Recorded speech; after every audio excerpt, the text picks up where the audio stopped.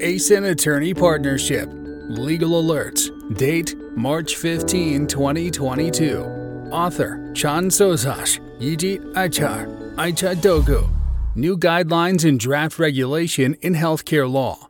The Turkish Pharmaceuticals and Medical Devices Authority recently published the guideline on licensing of allergen products, the guideline on the application for inspection of good clinical practice, and the draft regulation on the use of health claims.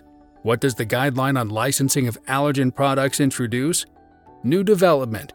In the Guideline on Licensing of Allergen Products published on 9 March 2022, the authority set forth the procedures and principles regarding the simplified licensing conditions of industrial allergen products that are used for diagnosis and treatment.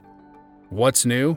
As per the guideline, which defines terms such as allergens, allergic diseases, and allergen products, and sets forth their basic characteristics, a separate license application must be submitted for each allergen product.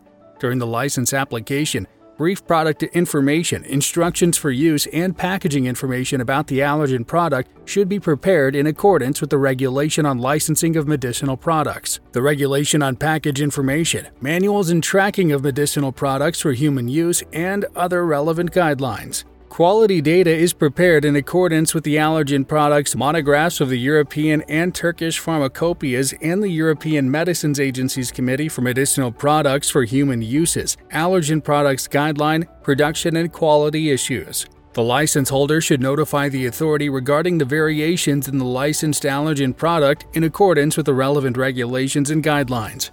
In addition, the licensed temporary permit holder must apply to the authority and obtain a permit to offer allergen products with a license or temporary permit for sale in the market. Allergen products produced and offered for sale in the market of the European Union can be offered for sale on the Turkish market upon fulfilling the requirements set forth in the guideline until 31 December 2024. The temporary permit of products whose licensing process is not completed or whose license application is rejected by this date will be cancelled and their market placement will be ceased. Resubmitted temporary permit applications for products whose applications were rejected will not be evaluated by the authority. What does the guideline on the application for inspection of good clinical practice introduce? New development. In the guideline on the application for inspection of good clinical practice published on 8 March 2022, the authority set forth the processes regarding applications to be submitted to the Vice Presidency of Inspection Services for the inspection of good clinical practice. What's new? Phase 1 clinical trials and bioavailable bioequivalence (BABE) studies are conducted in health institutions, organizations, and research and development centers affiliated with the Ministry of Health or universities approved by the authority. Inspections will be routinely conducted at these centers, at BABE centers operating abroad, and at supporting and/or contracted research institutions upon request. The aforementioned inspection applications can be submitted to the authority electronically through the Electronic Application System (EBS) in line with the directions specified under the guideline. EBS registrations can be submitted on the website of the Electronic Application and Process Management System. The draft regulation on the use of health claims has been published. New development.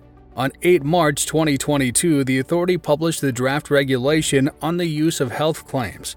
The draft regulation sets forth the procedures and principles regarding the permit process and use of health claims.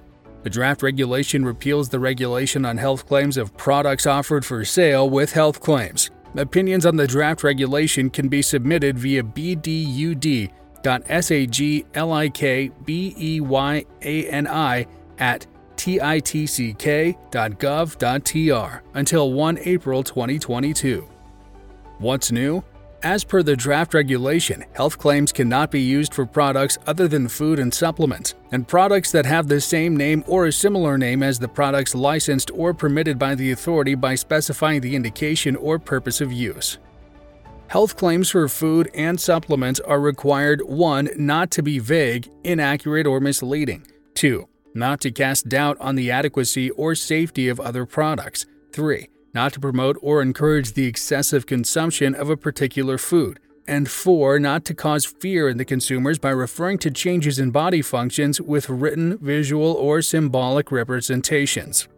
The fact that the disease referred to has multiple risk factors and that changing one of these risk factors may or may not have a beneficial effect should be stated on labels, presentations, and advertisements that include statements about the growth and health of children and reducing the risk of a disease.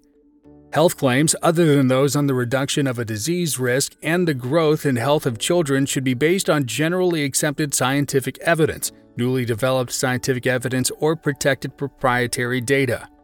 The draft regulation regulates the features of the food and supplementary foods on which health claims can be used.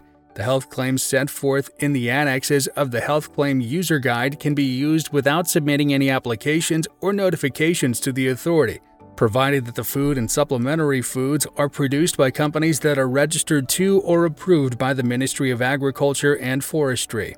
Those who want to use a health claim that is not included in the annexes of the Health Claim User Guide can submit their applications to the authority electronically with the information and documents set forth under the draft regulation and in accordance with the new Health Claim Application Guide. The use of a health claim in a product will not reduce the legal and criminal liability of the product owner. Product owners are responsible to the authority for 1. The compliance of the food or supplementary food with the legislation, 2. Responding to the request of the authority within the specified time, and 3. Complying with the regulations stipulated under the Turkish Food Codex regarding the products with health claims. Conclusion: the authority continues to provide guidance for companies working in the healthcare industry. Companies should carefully review the authority's announcements and guidelines and take the necessary actions to ensure compliance.